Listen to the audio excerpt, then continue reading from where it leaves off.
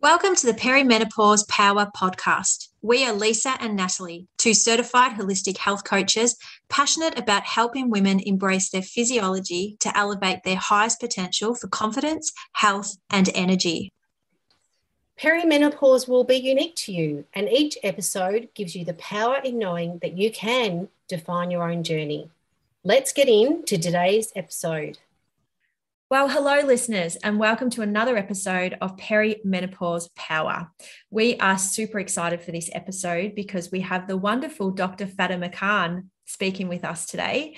Now, Dr. Fatima Khan is a highly skilled perimenopause and menopause specialist with a holistic approach to women's physical, emotional, and mental well-being.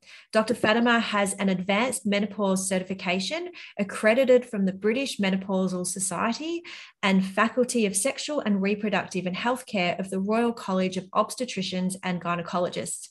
This was achieved after training extensively at King's College London, which is a tertiary referral centre for menopausal women with complex medical backgrounds. Hello, Fatima. Good morning, everyone. And thank you, Natalie and Lisa, for having me on your podcast. We're very excited to have you on. We are thrilled. We connected with our World Menopause Day panel last year in October 2021, and we have just loved your work and sing your praises very often. So we feel very grateful to have you on our podcast today. Yeah. The feelings are mutual. And congratulations on launching your podcast, because obviously this wasn't the case last year, October. So well done on raising awareness on this issue that is not spoken about. Don't we know it? Thank you so much. So we'd love to kick off with learning a little bit more about you, and in particular your passion for your work around menopause, and really just deep diving into, what drives you each day working with women through this phase of life. So I think the fundamental thing is there's such lack of awareness on this topic. So I see a lot of women suffering in silence. They'll go to their healthcare professional, they'll Google, they don't really know what's happening with their mind, their body, and there's this kind of lack of control, or a lot of women will say, I don't feel like myself anymore. And so I practice menopause medicine and perimenopause, where I allow women to start feeling like themselves again. So I have the most rewarding job, because I'll see them and they'll come to their follow-up and say, I haven't felt like this in 10 years or 20 years. So I feel like I'm in a very privileged position to make that difference in women's lives. But it kind of stemmed from my own probably 2 decades of hormone imbalances and roller coaster. And I've mentioned this before. I was diagnosed with PCOS when I was 19. And I really, when it was 20 years ago, when it was diagnosed, no one knew how to treat it. It was just considered someone who is having irregular periods, has a bit of acne, is overweight, and that's it. And they will just put you on the pill. And I didn't really want to go on the pill. So I went along, suffered with all these symptoms for a decade until I gave birth to my daughter when I was 30, and post-natally, I had really heavy irregular bleeding, and they did a scan and they found my lining to be really thickened, and which is a common issue with women who have heavy bleeding. And they thought I had endometrial cancer, and they did a curette and hysteroscopy, and it was all fine. And only after 10 years, and I'm a doctor, okay, and I've seen people, gynecologists and endocrinologists, only about a decade ago, someone told me, you can manage this with lifestyle interventions. You can change the way you eat a more low glycemic diet, eat foods that don't provoke the insulin response, and do more strength training. So improve your muscle strength and reduce your stress. So I started to work with a nutritionist who helped me with this. And I went from someone who used to get 4 cycles a year to 40-day cycles. From just looking at how I was eating, how I was sleeping, managing my stress, and also movement. So I think the power of these fundamental lifestyle interventions are so important in balancing hormones. And I've done that, and it works really well. And I did that for probably another decade until I was probably 37. I started to notice I was starting to just no change in my diet or my food, but starting to skip my periods for no reason.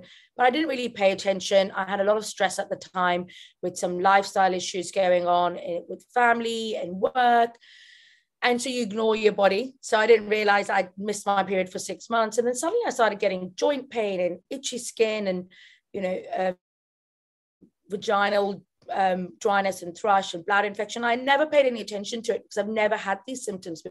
And then my mood one day was so low that I remember looking outside the window and feeling like if I feel like this, I would actually jump off the balcony. Oh, wow. At that moment. And I actually picked up the phone and called my husband and said, okay, I'm feeling a bit weird. And I just had a chat with him, but I was quite able to, I had good insight because I've done lots of psych, and I was able to detach and be like, something's not right. And then I realized that this is some form of mental health that's going on. I need to address this. And I had some CBT, which is cognitive behavioral therapy and other therapy. But I wasn't depressed. I didn't feel depressed. I hadn't had a reason to feel depressed, but I started to get breathlessness and like weird and wonderful symptoms of anxiety, which I have never experienced. I'm not generally an anxious person. And only then I realized that actually I've not had a period and my estrogen was very low. And obviously they said, take the pill. And I have never taken the contraceptive pill my entire life. And so I tried a bit of HRT and it didn't really help me. And I went back to the fundamentals of, okay, let's focus on my strength training, my stress management. I did some mindfulness, bit of yoga. I'm a big fan of hypnotherapy as well. And then focus back on looking after myself through food and movement. And I started to get a slightly regular cycle. It's still not back to normal. But I think the story going back is if you've got someone who's got PCOS and there's a change in your physical and emotional health, think of perimenopause, because everyone thinks PCOS is someone who's got high estrogen, which is the case. But when you do get low estrogen, but it gets missed completely, which is what happened to me and lots of other women. PCOS affects 30% of women. So when you're going from PCOS to perimenopause, which is generally low levels of estrogen and fluctuating progesterone, you are going to miss that and no one will listen to you. So when I went to see my healthcare professional, they said, you just need antidepressants, manage your stress, and gave me the pill, which I knew would work short term. So, but that wasn't the way I like to do things. So it doesn't align with my value system. I think the bodies are very powerful tools to heal themselves when you give them the right tools and the right environment. So then I kind of stripped back and had to work really hard to get everything back in order. So yes, that's my little bit of long-winded history. No, we love that. And, I think what we find is that women really connect with the stories of other women. And, they appreciate that everybody has gone through a journey and gone through, a level of learning. And, especially for Lisa and I too, a lot of our passion comes from our own personal experiences too, and coming back into our body.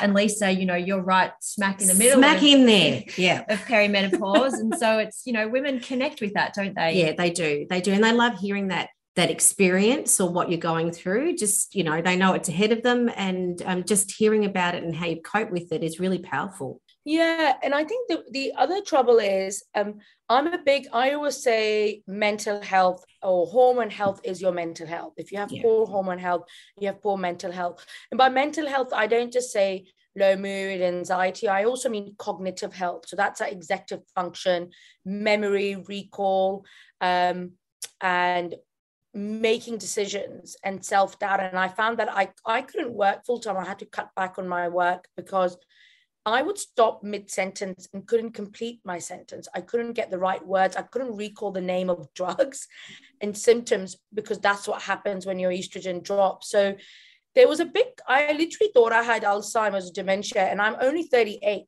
So no one's going to think you've got perimenopause or menopause. And this is the issue where we need to just listen to women and not put them in these boxes. Because if you are going to go through the menopause at 43, 44, your perimenopause journey will start in your mid to late 30s. Yeah, definitely. So it's just normalizing that conversation that if you're noticing shifts in your mental health and cognitive health, that is your hormones fluctuating, and you need to pay attention rather than just push through it, which is what we're kind of designed to do and told to do by society. Yeah, we tend to do that every day of our lives, don't we? And we had a workshop earlier this week, and that's, you know, we were talking about that busyness of life, and that we're so good at caring for everyone else. We don't actually stop and care and, you know, get that self-care and listen to the messages in our body that it's trying to send to us as well. Yeah. So I always say it's like, you know, when a plane is about to crash, they'll tell you to put your oxygen on, yes, not your child. And it's the same thing. So if you are not looking after your physical and emotional needs, you are unable to care for effectively for the people and the loved one around you. So it's not an act of selfishness. It's actually an act of love to try and give yourself some time. But I think it just, again, goes back to that shift in your 20s and 30s. You're able to work full time and run around and be really busy, and you'll be fine. But the problem is our body and the physiology changes in our late 30s and early 40s.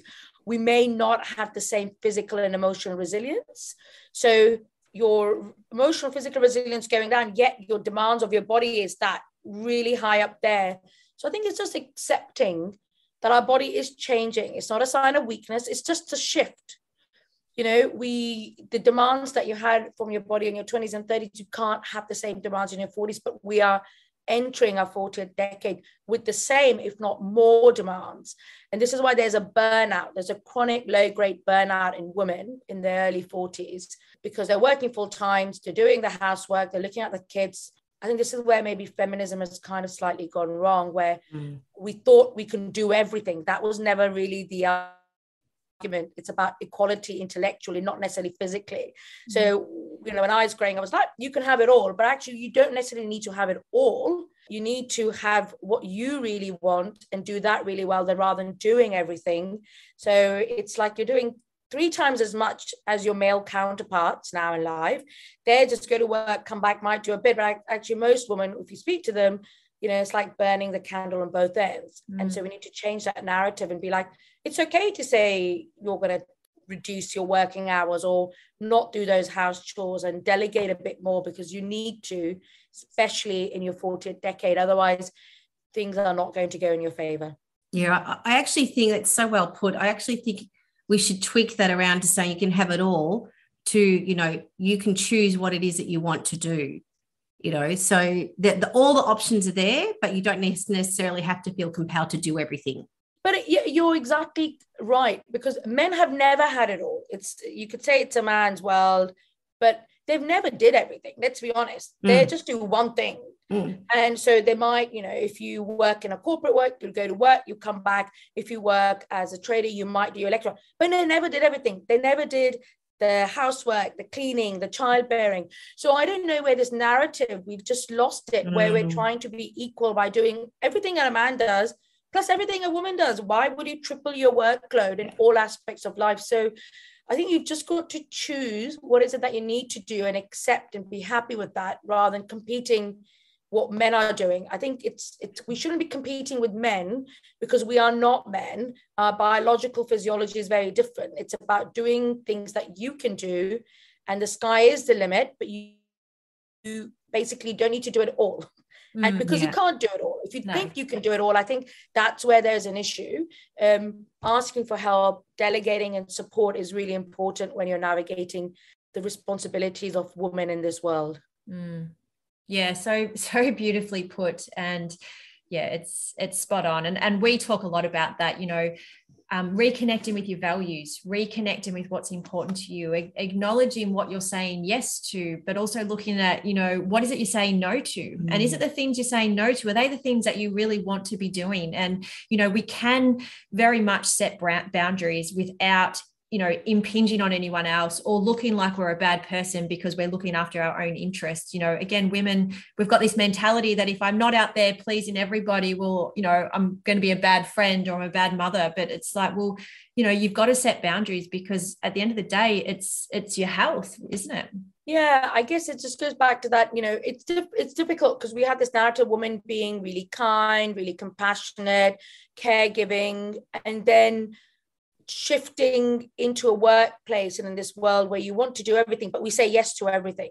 So we're saying yes to everything at work, yes to everything in our social life and our home life. And so we're just burnt out. You can't do that. No one does that. So I think it's just choosing things. And I think, the Gen X and the Gen Z and all these much younger people are a lot more smarter than us, I think, because they've got it right. They've got their principles of looking after their mental health, doing mindfulness and getting their sleep right. They're much more smarter than us. I think our generation was all about push, push, push, mind over body. And that's great. But then, the body keeps scores. Eventually, the body will start to decompensate and essentially fail you because you haven't looked after itself.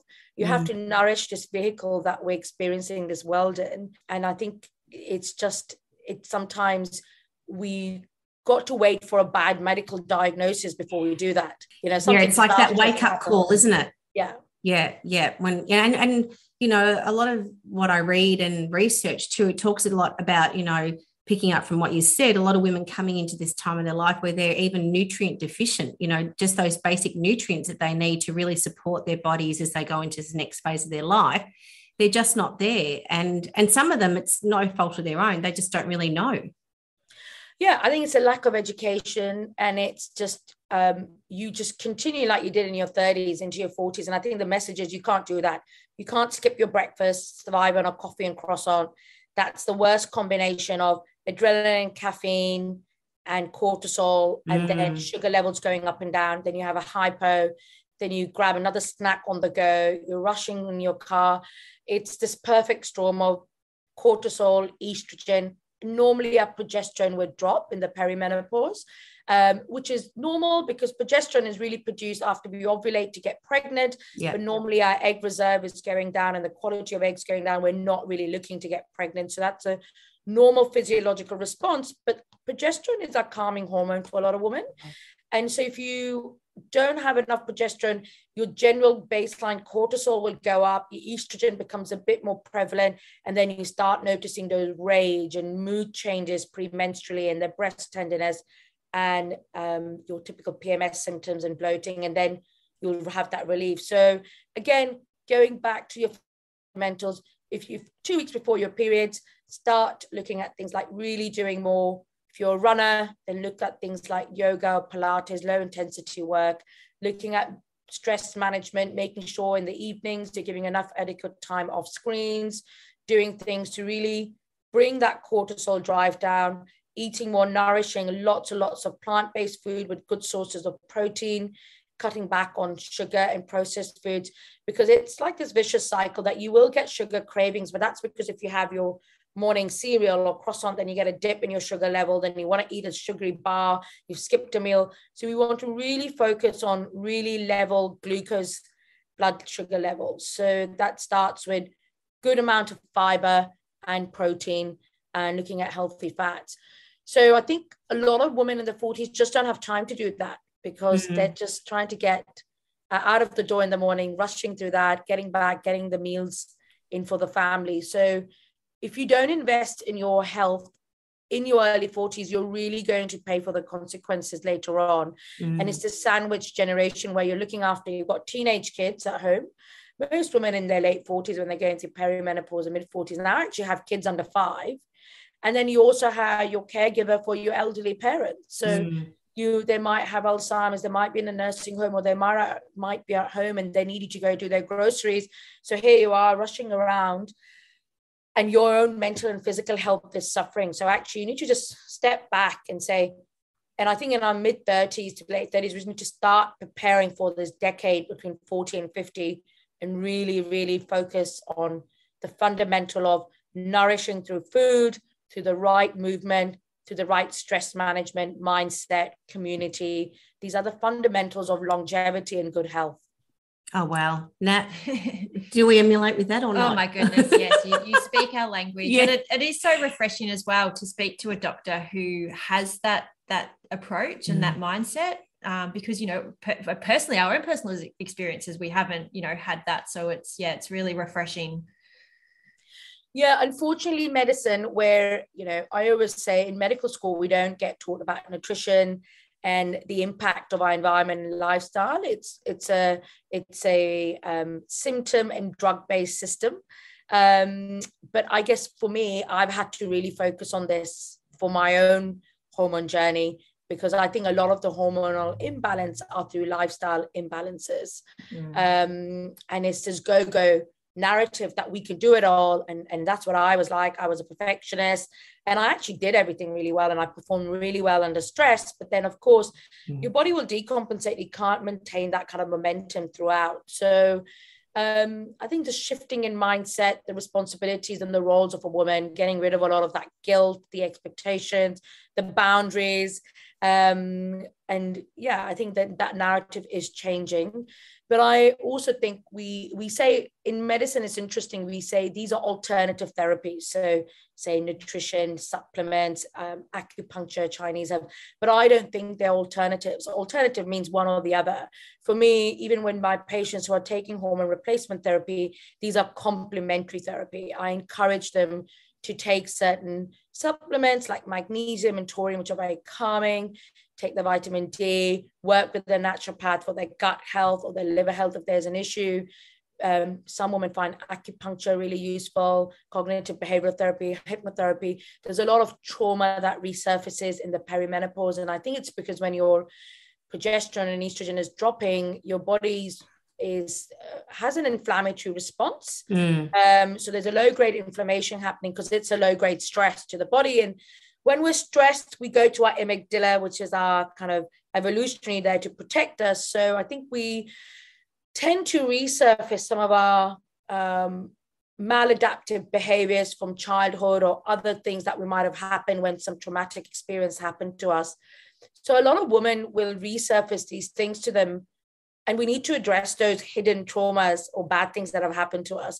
And that could be anything. It doesn't have to be a bad marriage or alcoholic father or something negative happening. It could be something simple as a playground fight, or someone might have told you your body doesn't look the right shape, or you've got a funny nose. You know, when we're younger, we take these things and have really take them to heart and start at this narrative that we're not good enough, or we get low self-esteem and low self-worth as a result, which can again resurface in the perimenopause and menopause. So I think working with mindset, those self-limiting beliefs. I see a lot of emotional eating with women. They start feeling really in a victim mindset. So, you know, they're just eating the wrong foods, and they know we all know we're smart. What do you do for a 45-year-old who knows for 25 decades what she needs to be moving? She needs to be eating right. But what's happening deep down? Why are they not changing these behaviors, which are self-sabotaging their future health and current health? So the mindset work is really important as well, because you can't change those behaviors unless you really know what the root cause is. And 90% of it is unconscious in your subconscious mind. So that's why sometimes hypnotherapy is very effective for those women who possibly are numbing those feelings and emotions through food, alcohol. It could be multiple other ways. So protect. And the thing is, I think a lot of women don't really understand the protective effects of those hormones that it has on so many other body systems of their, you know, not just from the reproductive point of view, but, you know, how that really feeds into our mental health, our joint health and our heart health and all those type of things. So that's a bit of another light bulb moment when you talk to women about that as well. So obviously you would see a lot of that. Yeah. I mean, you know, if you were to look back, our lifespan, so women in Australia, they live on average 85 years. So if menopause is on average 50, you're going to spend anything between 35 to 45 years after menopause. And we know that the decline in estrogen has impact short-term on your physical and emotional health, but we know it increases your risk of chronic disease, such as heart disease, osteoporosis, and cognitive decline. Now, estrogen is a main point, missing part of the puzzle for a lot of women. We know estrogen is protective for our bone health, brain health, and heart health. And we know you can reduce death from heart disease up to 50% if you take estrogen, but it's only 50%. The other 50% is your movement, your food, your lifestyle, and your genetics. When we're talking about why manage the menopause? I always say to women, the key is short term if you're getting really terrible symptoms. So they're not just hot flushes and night sweats and sleep disturbance. If you're getting the emotional symptoms, so anxiety, mood changes, cognitive symptoms, you can't function in your personal life and work life, you need to obviously do something to help with that. And also we have some future benefits for preventing chronic illnesses such as dementia, osteoporosis, and heart disease. And the hormone replacement therapy that we use these days is nothing like what we used to use 20 years ago. We're using more plant extracted hormone therapy. It's replacing like for like what your body had. And so a lot of women will notice immediate relief in their symptoms with the future benefits as well. So I think with the right kind of hormone replacement, if that's the route you want to go for, if your symptoms are warranting that intervention, then they're safe to take for as long as you need to be on them. Yeah, that's interesting. So, often a lot of women sort of think, well, when should I consider it? When should I consider MHT?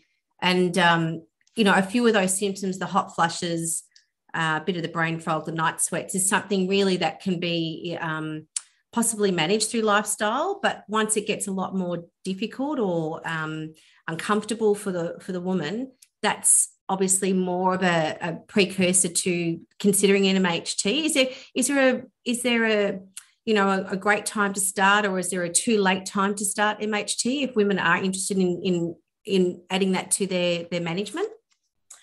It goes back to how is it impacting you. So we know 30% of women will experience severe symptoms. And remember, the average menopausal symptoms will last 7 years. Yeah. And the perimenopause can start 5 years. So you're looking at really from 40 to 60. So anything from 10 to 20 years. Now, if the symptoms are impacting your mental health, you're getting anxiety, you're getting mood disturbance, you're getting cognitive symptoms where you're forgetting your keys and leaving your phone in the fridge, or I had a patient who left the house keys in the dishwasher, and then she couldn't get into a car, couldn't drop the kids. You can't have that happening, right? Yeah. So it's all about how these symptoms are impacting your life. Are they interfering with your everyday errands and activities? Are they preventing you from doing the things you want to do? Are they stopping you from exercising because you've got such bad joint pain? Are you feeling so fatigued because you've woken up every hour with drenching night sweats and bed sheets are being changed that you can't even wake up in the morning and you can't even consider moving? So, it's a spectrum. Some women might get a few very low intensity, a bit of fan and no doona will help them, and some women won't. So what one woman's experience is of the menopause, it's going to be very different for another. So you've got to look at how this is affecting you. And then all I would say is just don't put up with it. Give yourself 3 to 6 months, do all the right things, eat the right foods, do the lifestyle thing, because they are your fundamentals. But if you're finding that, no, this is, I'm finding my mood is really bad. I'm getting really irritable. It's impacting my relationship with my partner. It's impacting my relationship with my kids. They have good insight into their behavior and their ability to not function, then you need help. Yeah. So if you're not functioning your best, then you need help. Yeah. Amazing. Really good advice. And you're so right. A lot of women tend to think that what's worked for someone will work for me, or if it doesn't work for me, then what's wrong with me? And, we talk about it all the time that yes, there are, 30 plus symptoms you can get as a result of perimenopause, menopause, but, women, we're unique, we're different to each other. And so no woman's experience is going to be the same. And it's exploring that, isn't it? It's appreciating that, yes, I'm my own entity. And, I have to see what works for me. And, you epitomize that through your own personal experience as well. And for us too, personally, we try lots of things. And also I just want to add too, it doesn't matter, what experience that you have or skills, we're forever a work in progress. And we always talk about that too. So, change is inevitable, isn't it? Yeah. And it's a process. It's a journey. And it sounds really cliche, but literally even the patients who come to see me, the women, I'll say to them, this is a process. We're going to see what works for you. Something might help, some things might not help. And what works for one woman might not work for you because you're not that woman. So the problem is when it comes to HRT, the women are so scared. So they look at their friends and family and women in the community. But the thing is, everyone is so lost and there's so much misinformation about it. So they don't necessarily go and take that step to go and get help. But I think from podcasts like yours and lots of others, women are now feeling the confidence. Well, I don't have to feel like this. There is a solution. We need to be more problem solving and solution based when it comes to the menopause than saying we're just going to put up with it.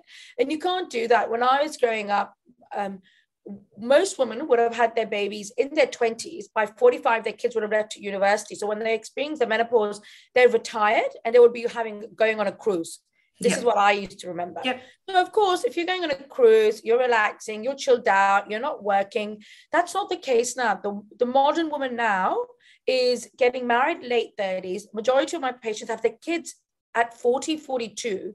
So when they hit 48, they've got kids under 10. They haven't even hit double-digit numbers yet. So they can't afford to be waking up every hour and feeling groggy and having joint pain and having brain fog. They can't function. So what served our moms and our grandparents, grandmothers, it's not going to serve us. You've got to change the narrative. If there's a blackboard or whiteboard, you need to rub whatever we heard about the way we manage this. And there has to be a new narrative about how we manage this phase. And it needs to be that of support, non-judgment, and self-compassion. Because if you don't have all those three things, we're not really going to be able to support their emotional health as well. Physical health is fine, but we've got to look after the mental health of these women as well. It's interesting. I love how you just explained that, because perimenopause for a lot of women now can collide with when they're having their children as well. So, and then you wonder, it's obviously tricky also around that time if you're starting to get some irregularities around being able to conceive to have children. It's just a whole new ball game, isn't it? It is. I see very often women who've had IVF, 38, 39, have the baby, and then that's it. They never have a period afterwards. The fact that they're having IVF also tells me that their ovarian reserve is very low. So their egg quality and reserve is low. So they are going to go through a menopause at the early perimenopause or menopause. So they will not start the perimenopause in their 40s a bit earlier. I just think there's so much educational work that needs to be done around this, and podcasts like this creates that awareness. But I think the main thing is just that narrative that you don't have to be old. You can start in your late 30s and early 40s. So like for me, it was a big shock to the system with someone who's always had slightly higher estrogen because of the PCOS. PCOS generally is an anovulatory problem. You don't produce enough progesterone, and estrogen's normally a good level, but women will in their 30s start dropping that, and that's not recognized because they would normally be taking the pill, and that would be masked. And so you have that substitution, but a woman who's not taking pill, it's an issue. So I think it's just recognizing symptoms, going back to spending time with yourself and not being so busy. You need to change this narrative. This busyness needs to go away now. It's not cool to be rushing and being busy and cutting off. And we need to go back every day. For me, journaling really helps. It just realigns my thoughts and my emotions every day. It makes me more present. It draws me in when my mind is racing at 110 kilometers. So like, okay, how am I feeling today? What's happening? How did I eat? Was I a bit grumpy? Okay, what's bothering me today? Okay, there's something that's really I need to address. It could be something's bothering me with my relationship at workplace, and nipping it in the bud. But if you don't do that daily reflection, it just carries on from one day to another through the whole month. And then you've got this, something's bothering you, but you don't really know what it is. You've got all these symptoms, but you don't know what they are because you're not paying attention. It's going back to that trusting your own intuition. And I think as women, we live in a chronic disconnect from our mind and body. And so a lot of women don't even know what's happening to them because we're so busy just getting on with doing things. So it's about learning how to reconnect to our emotions, our thoughts, and our physical health to optimize our overall health. And if you don't do that, if you are unaware of what you're feeling and what's happening in your body, how are you even going to seek help? oh my God, there's so many aha moments in what you're saying. And I suppose one of the things that, as you're talking through, it's like it's education, isn't it? Like, where do you see, where do you, from your experience, where do you see that education that we need to change, starting? Is it back in the schools that we need to start this now? Like, we have the normal biology. I remember at school there was the normal biology that you'd learn about the menstruation cycle, but that's where it stopped. Like, I'd love to hear your views on what you think could happen. Or, I think I read in the UK, if I'm correct, they've just introduced elements within medicine training that are around menopause as well. Is that what your understanding is? Yeah. So I think we talk about reproductive health in schools, in biology, how we create a baby. And we have an understanding that puberty is a time when you have fluctuating hormones, and we're so patient, we're so kind, we're so non-judgmental to this. We let them sleep, we let them be grumpy, and we let them have time to just experience those emotions and support them. We need to do the same in the perimenopause. Yes. And it starts back at school. It's understanding that, okay, menopause is the end of your reproductive life. You stop having a period, which means the phase before that, 40 to 50, you will have fluctuating hormone levels, which cause changes in menstrual cycle, changes in mood, changes in physical health, and how we can support that. So it needs to be part of an education so women understand their reproductive lifespan, which is, this is how I'd feel in my puberty. This is how I'm going to feel when I get pregnant, postnatally. And there's a lot of information about that. I always say to my patients, we know when we're going to get pregnant, we're going to have a change in our mood. We're going to have a change in our appetite. We're going to have a change in our body shape. No one is judgmental about the bump that we start to grow and the stretch marks. It's part of the experience. And everyone talks about it quite happily. And everyone talks about it. Yeah. Everyone's patient about it. But guess what? That's going to end at 9 months. But the menopause doesn't, okay? No. The menopause takes 7 years. So there's just such lack of awareness and support. And I think we need to educate men, because more recently I've had some men making appointments for my patients. And the woman will say, my husband Googled and found you because they are so confused. Like, for a lot of the women, this is a phase that they actually don't even know what's happening. If you're not very connected to your body and don't really know what's happening, when this happens, you just think you're going crazy. Literally, this is what they'll experience. Yeah. They think they're going crazy. There's something wrong with them. They don't even know where to start. And so it's normally your sibling or your loved one or the people around you will say, you know what, Natalie or Lisa or Fatima, this isn't your baseline. There's something not right. You're going through the perimenopause. Let's try and get you some help. And I think we need to normalize that conversation and recognizing the people around, and recognize women between 40 and 50 will go through this phase, just like puberty. Some people call it reverse puberty, and say, okay, let's get you some help. Let's look at what we can do naturally or with hormone therapy, how we can support you. But that we're so far away from that at the moment. Yeah. We don't recognize that, and no one's connecting the dots at the moment with these changes.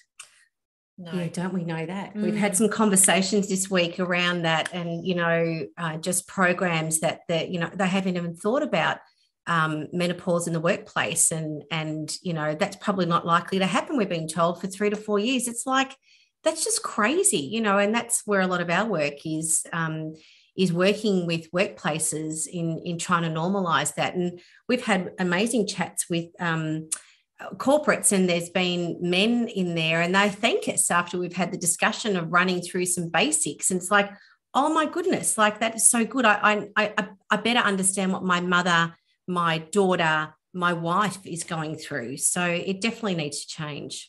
Sorry, Nat, I've capitalized. Menopause impacts men and society more than it impacts women in a way, because the woman will experience it and they'll get treatment, but actually it's a huge loss to the workforce. It's a huge loss to communities. And I always say we need to, women in the workplace between 45 and 55 is the largest and the fastest growing demographic.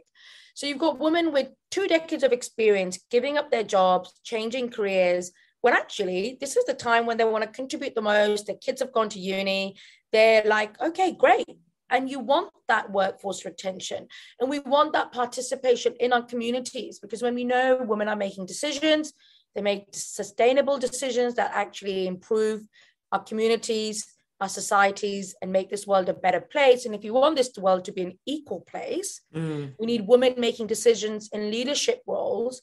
But that's not going to happen because women experience menopause between 45 and 55, which is when they're trying to get those executive roles. And I see it all the time that they're due to have a promotion or due to get that CEO position or C-suite position, and they won't get it because they will actually decline it because they'll say, I cannot function mentally with the demands of the job. And the woman who will take a bit of hormone replacement therapy and testosterone, which is also very helpful for libido, but it helps with cognitive function and mood, find that they will take those chances and those risks. So I think there's so much that needs to be done in that demographic. But the reason we need to have the talk about menopause in the workplace and society, because if you want to change this world to make this a better place, we need equal representation of men and women in making decisions in government, politics, and leadership roles. And unless you address what's happening in a woman's life, which menopause coincides when they'll be taking those leadership roles, we are never going to make this world an equal place because you're actually not addressing the key biological transition a woman is experiencing. And so we're excluding them and we're losing out as a society and as a world by not having this equal representation for women in this demographic. Yeah, so true. And just the fire in my belly is burning bright. That's why I didn't quip in there because I know you've got something to say. No, it's just it is. It's so very true. And we have some pretty big visions and aspirations to really try and bring this into workplaces and bring this into the community because we believe so much in it. And I can I turned 40 in December, and I'm closer to perimenopause and I am away from it. But, for me, I feel that, yes, my daughter's a little bit more independent, so I'm ready to come into my career and just go, bang. But I think, for those women that are in perimenopause and have those same aspirations, it's like loggerheads, isn't it? Trying to, move forward when you keep going 2 steps back and it's out of your control, right? Because we know menopause is not a medical condition. We share that often. It's a natural, normal part of being a woman, and we have to normalize it. It's part of who we are. And yet I really wonder if workplaces are actually making that connection, and if they made that connection, they could actually support those amazing women that have that 2 decades of experience to keep them going. And there's so much they can do. Like, it's not that they can't do the job. They just need the support to be able to do that and get on with it, Yeah, for sure. Yeah. And I think all it takes, sometimes when I talk and I say it's actually more important for every man to know, because as a man, your wife is going to experience this, or your partner, your sister, your mother, and a work colleague. If you're a manager and you're a male, it's your responsibility to understand that the menopause is going to impact this woman's performance and productivity. That's all the workplace. I know a lot of them are concerned about productivity, but if you want to have a productive workforce, you've got to look at what's happening in women's life, and menopause is important. So Fatima, thank you. We have absolutely loved this conversation. And just for our final question, this podcast is all about helping women to find their power, accept the phase that they're in, nurture and, use their personal power as they transition through perimenopause. We'd love to know from you, what does coming into your own power mean to you? For me, it's trusting my intuition, reconnecting to my body and mind, and trust myself. And I think along the way, as women, we've forgotten how to do that. We're so busy listening and being told what to do. Part of it's part of the patriarchy that was initiated a few decades ago, where it's kind of we are told how to live our life and what we should be doing. And I think we just need to strip it back. And for me, it's about, what is it that I want to do? What brings joy to my life? And what are my physical and emotional needs? And not really caring about what other people say about it, because I'm not them. Recognizing your own authentic and unique needs, and having that self-belief that it's okay to care for myself and look at my own needs, and trusting my own instinct because I haven't done that in the past. I've kind of just look around for reassurance. What's everyone else doing? What should I be working as? What should I be believing at? And then just going back into, I think, just connecting with your own value and belief system. I would say I've had a pretty strong value system, but our value system don't really talk about our physical and emotional health. Yeah. It talks more about things like how we live our life. But I think as women, we need to go back into trusting ourselves. We've just lost that ability to believe in ourselves and trust our intuition. Yes, very true. And I love sharing this equation that, our beliefs equal our thoughts, equal our feelings, equal our actions. And, what we think, what we feel, what we do, all does come back to that belief system, to those values, to things that we value as important or want to do. So, yeah, very beautifully well said. Now, if our listeners want to connect with you, where can they connect with you, either in person or online? So my Instagram's got lots of information. So it's all evidence-based education. There's lots of information on all the fundamental pillars of good health that we've discussed, and also hormone replacement therapy, because I know a lot of women have lots of questions about that, including the risk and the benefits, and it's all on there. So feel free to visit that page. And then I consult out of Epworth Hospital in Richmond in Melbourne for hormone replacement therapy, if you're interested in. So those are my two contact sources. Beautiful. You might get a few more contacts once this podcast, beautiful women on board are hearing it. So excellent. Wonderful. Well, I've got a bit of a long wait list, but there's always room to see more. So no, thank you. And again, well done and congrats on creating this great platform. I think you're the first one in Australia who's talking about the perimenopause. So that's excellent. Thank you. I think there's a lot of appetite and thirst for this. And again, looking at it as a more holistic model is really important, rather than polarizing it into completely natural and completely medicalizing it. It just doesn't serve anyone. Yeah, very well said. Well, thank you so much. We really do appreciate your time. Thank you again. I hope the listeners enjoyed it. Thanks, Fatima. Thanks again for sharing your time with us, learning how you can be your best energetic self, no matter what life stage you are going through. Be sure to contact us if any of this content resonates with you. And don't forget to subscribe to our podcast so you don't miss out on any of our future episodes. See you next time.